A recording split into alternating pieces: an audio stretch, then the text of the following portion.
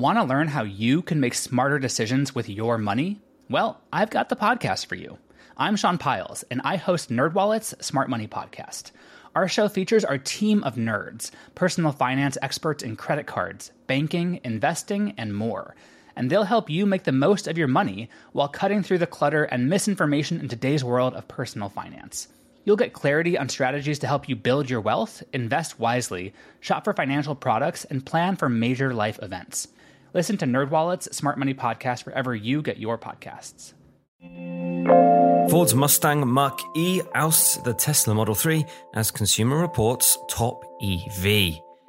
Intel delays its first Arc desktop gaming GPUs, and why Horizon Forbidden West works well on the PlayStation 4. This is your Daily Tech Briefing, the morning edition. It's Friday, February 18th. From Engadget, I'm Matt Smith.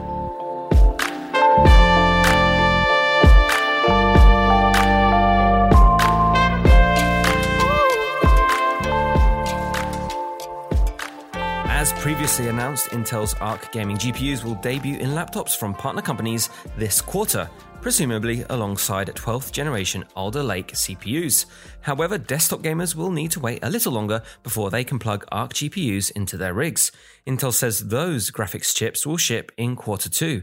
Intriguingly, at an investor meeting, Intel also revealed plans for a service that will enable access to Arc GPUs via the cloud.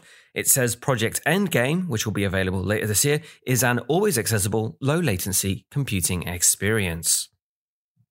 Horizon Forbidden West developer Guerrilla was well aware of the PlayStation 5 and much of its capabilities when it started working on Forbidden West back in 2018, but the company also planned to make the game work on the PlayStation 4, a console that turns 9 this fall.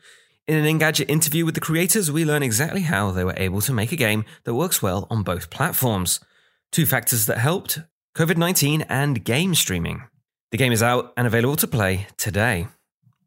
Tesla's Model 3 has been Consumer Reports' top EV choice for the past 2 years, but the publication is ready to declare a new champion. It's revealed that Ford's Mustang Mach-E has ousted the Model 3 as its top EV pick.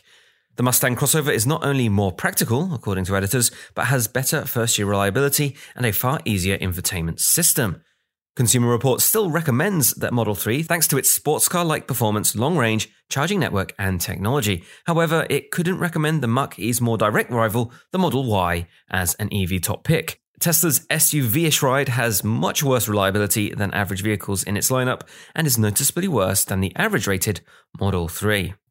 And that is your Friday morning tech briefing. Catch up on all the full stories, including our review of the Samsung Galaxy S22 Ultra, all over at Engadget.com. And if you like what you're hearing, subscribe to our tech briefings or our newsletter wherever you get your podcasts and emails. We're taking President's Day off on Monday, but we'll be back bright and early Tuesday morning. Thanks for listening and have a great weekend.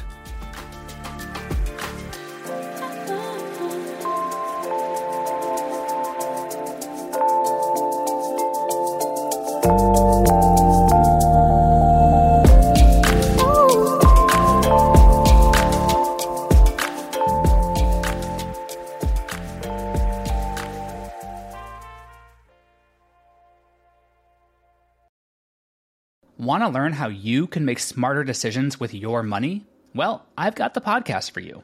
I'm Sean Piles, and I host NerdWallet's Smart Money Podcast. Our show features our team of nerds, personal finance experts in credit cards, banking, investing, and more. And they'll help you make the most of your money while cutting through the clutter and misinformation in today's world of personal finance. You'll get clarity on strategies to help you build your wealth, invest wisely, shop for financial products, and plan for major life events. Listen to NerdWallet's Smart Money Podcast wherever you get your podcasts.